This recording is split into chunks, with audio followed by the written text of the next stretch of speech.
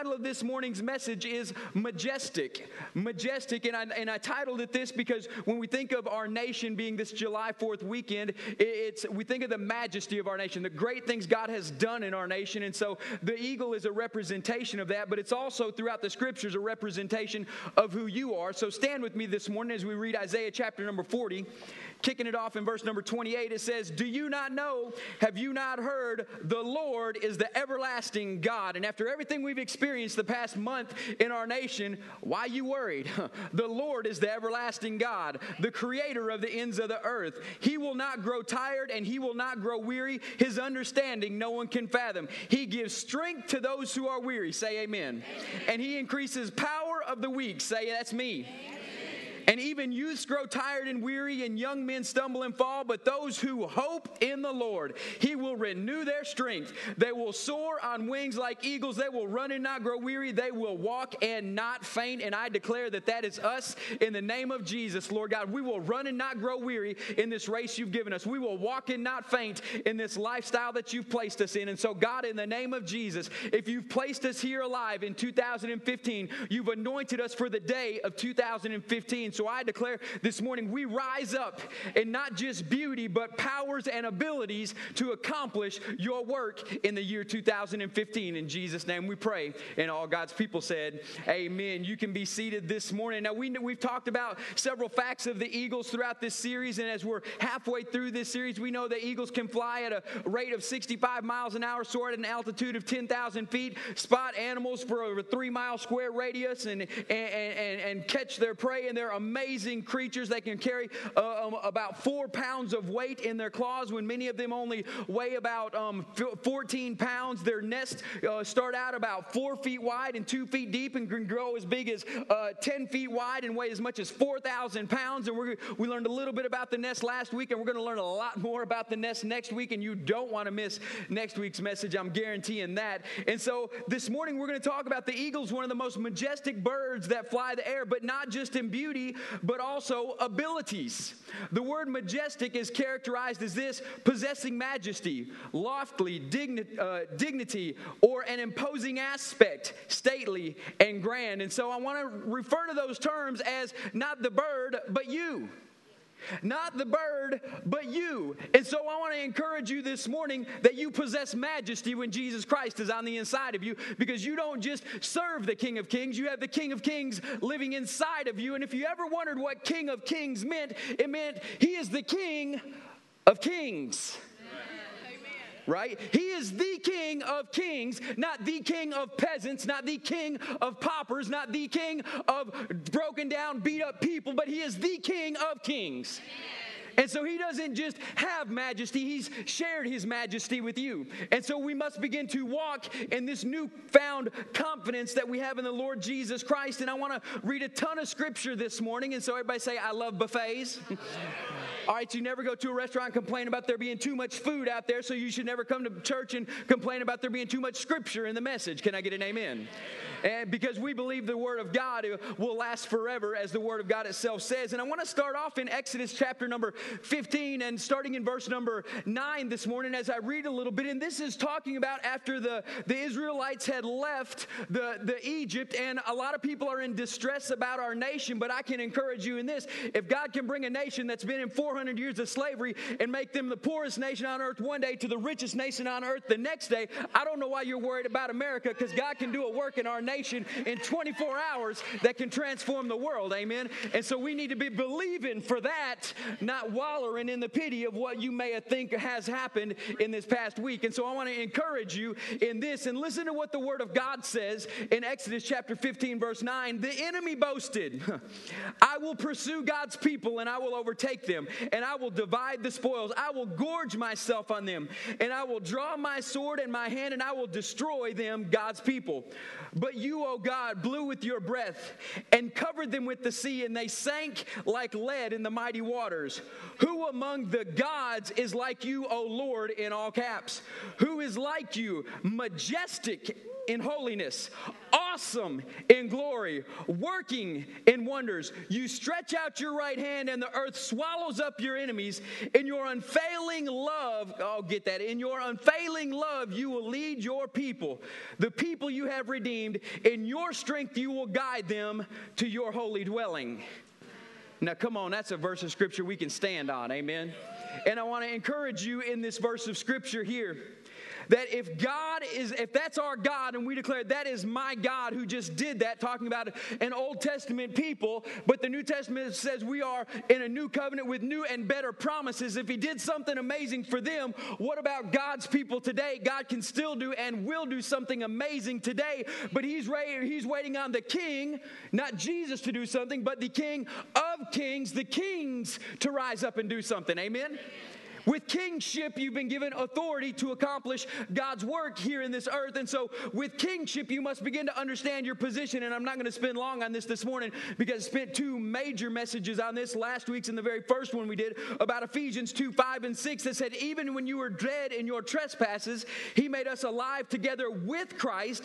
By grace you have been saved, but not just saved. It says, by grace you have been saved and raised us up and seated us with him in heavenly places in Christ Jesus. So you're not just a king on this earth, you are a king in heavenly places next to the king of a bunch of other kings and rulers, amen? And a lot of times people have a messed up concept of heaven. A lot of times we sit here thinking, oh, when Jesus comes back, we're just going to be up there worshiping God. In part, we will. But the Bible says a lot more than that. It says when you get up there, you will do a lot of worshiping, but you will be ruling and reigning. So the question is, what are we ruling and reigning over up there? You're the king. You are under the King of Kings, so you're a king in this process. And I believe a lot what you do here on this earth will dictate a lot of what you rule and reign over up there. And so I want to challenge you this morning to begin to rise up in your position in the majestic position that God's given you. Now, redemption is a term that's thrown around in churches a lot, and I love what at church we have our own specific language, amen? And if a lost person comes in and I say, everybody say amen, everybody says, amen. And the lost person is saying, what? What does that mean? That's why I like to say, hey, if you like that, say, oh yeah. It just means you agree with it. Oh yeah, I like that. So we also have this word called redemption that most Christians have heard but truly don't know the real meaning of, but we've heard it enough to know that it's a good thing and we're familiar with it. But the lost person who may be in the room or the one who hasn't been to church or doesn't know Christ says redemption. What's redemption mean? Well, we were redeemed by the work of Jesus Christ on the cross of Calvary, and when God raised him from the dead, redemption occurred, and that means to bring back to an original state. It doesn't mean to bring in right standing with God. It means to bring back to an original state. And so when redemption occurred, God began to look at you just as he looked at as Adam in the Garden of Eden before the fall of man, clothed with the glory of God himself.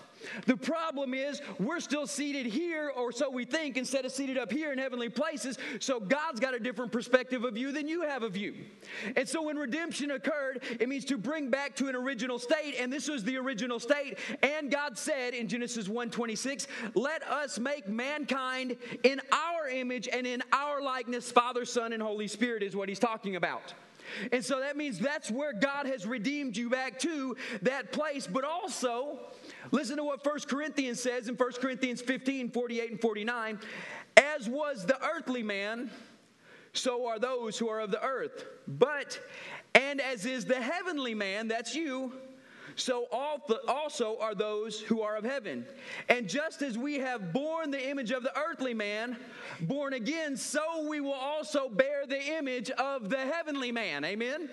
So in this earth today, you're supposed to be bearing the image of Jesus Christ, the heavenly man. Amen? Not dead Jesus who died on the cross, but the alive Jesus who is resurrected in power, who's soon and coming again, who I believe is just waiting for the call of God to say, go get him, baby. Yeah.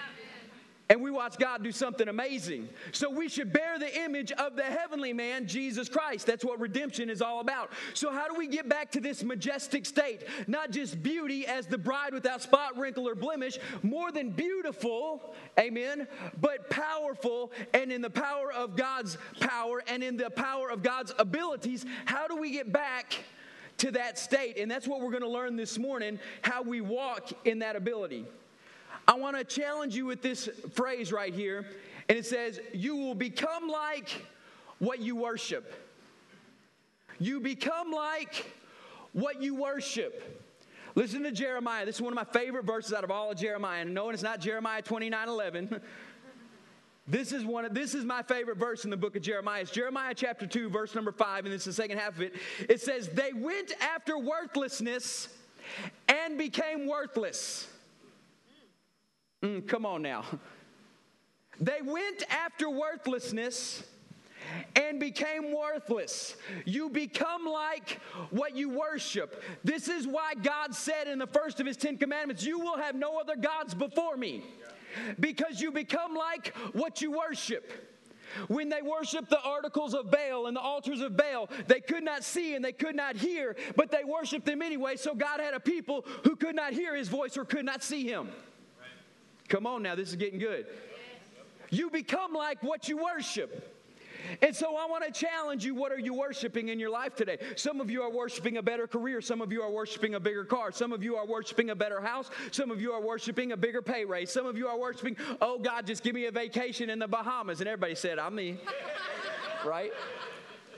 You become like what you worship. And as much as I love vacations in the tropic areas, I don't want to be sand and water. I want to be alive with the Spirit of God. And so if you become like what you worship, they said in Jeremiah, they went after worthlessness and became worthless. So in the new covenant, if we worship after God Almighty, we become like God. I didn't say you become God, but you begin to display his majesty, his beauty, his power, and his abilities. Jesus said it himself, and these signs will accompany those who believe in my name. Not in your name, in his name we will cast out demons. We'll lay our hands on the sick, they'll recover. We'll drink deadly poison, and it will not hurt us at all. We'll preach the gospel to all nations, and we'll make disciples of all nations, baptizing them in the name of the Father, the Son, and the Holy Spirit. And Jesus said, behold, I'm with you always, even until the end of the age. And so there needs to be a lot more of that happening than us acting like our favorite TV actors or actresses. And I'll just use this because this is a My Generation show, right? It's bad when you got to preface it like that now. This is a My Generation show. How many of y'all remember the show Friends? Right? Come on now. Most of the girls are like, yes, I love it. Right?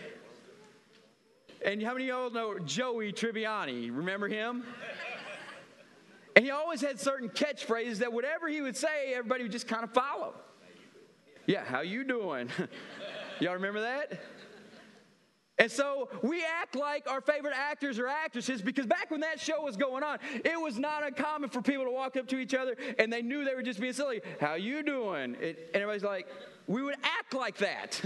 Lord help us. It's kind of like when you look back at the clothes you wore in high school and say, oh, Lord Jesus, what was I thinking? Right?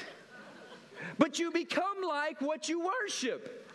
And let me preface worship. Worship is not singing songs. Worship is what you give your time, energy, and effort to do or become like.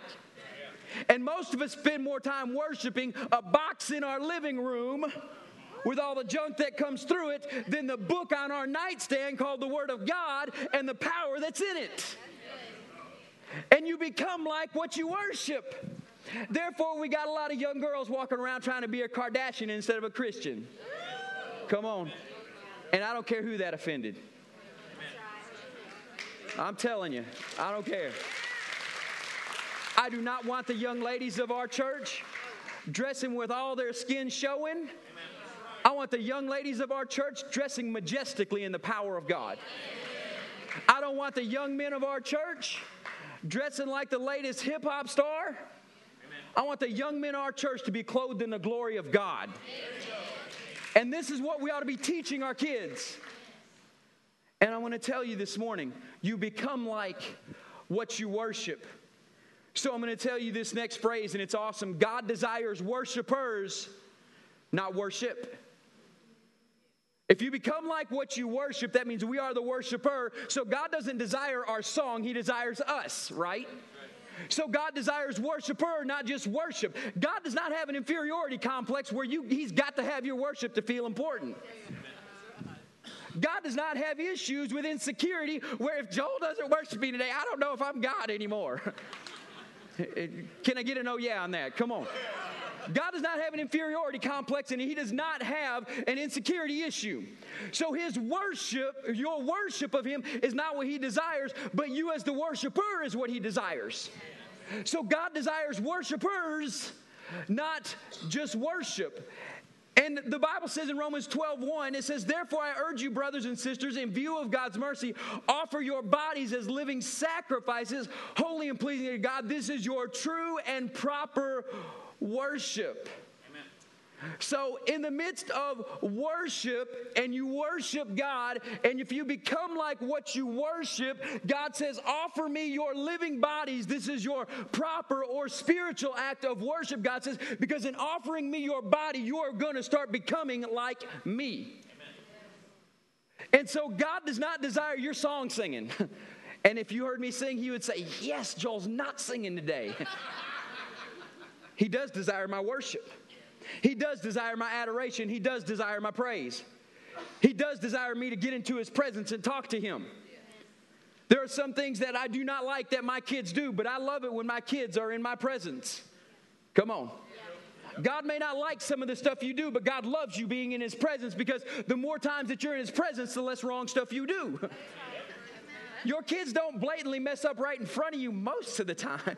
I mean, sometimes they do. Sometimes my kids do. But most of the time when I'm in their presence, they're so infatuated with me, they're not fighting against each other. If we as the body of Christ would get in the presence of him and we're in front of him, we're going to quit fighting against each other. That's good. And so God desires worshipers, not just worship. And most of us come into church and say, oh, it's time for worship, and we get to sing 3 songs, and sometimes they'll prolong it a little bit. Oh, worship went long this morning. No, that should be not an issue. You're a worshiper. And if we're singing too many songs, quit singing and come start praying.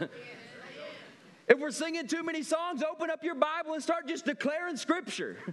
I mean, we're loud enough in here, we ain't going to hear you anyway. Come on. I mean, just start declaring the word of God over Sunday morning service. Begin to worship. Amen. So God desires worshipers, not just worship, because he does not have an inferiority complex or an insecurity issue. This is why he desires worshipers, because true worshipers that worship always end up in a transformational experience. God wants to transform us into his likeness. Redemption has happened.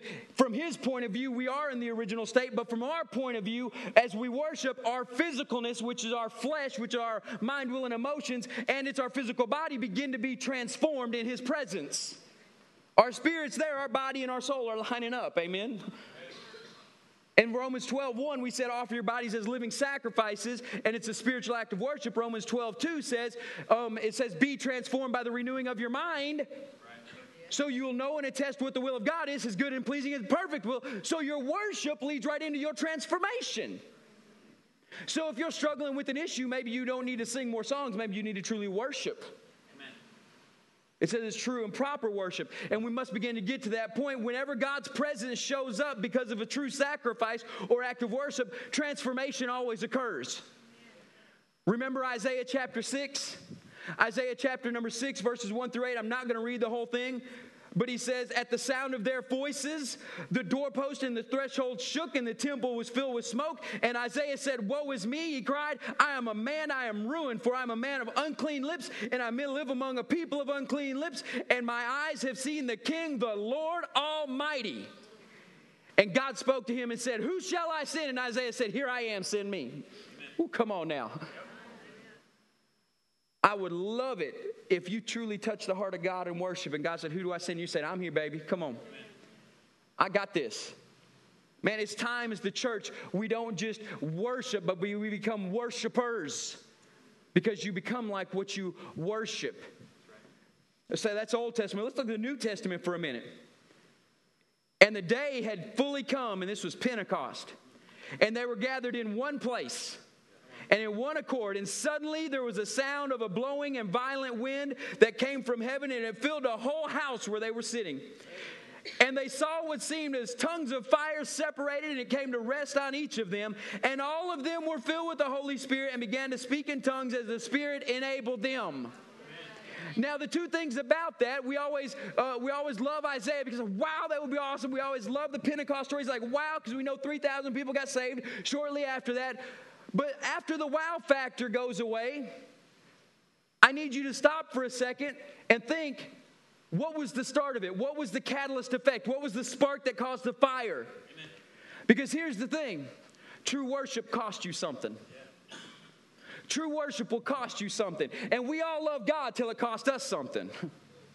We love God because it cost His something in Jesus. But when it begins to cost us something, we got a schedule to keep. We got people to talk to. I got a job. I got a career God. I got this God. When it begins to cost us something, we don't like this Christianity thing too much. But worshipers are transformed into the likeness of God. And you know, in the midst of worship, if it costs you something, the presence of God is going to show up on it.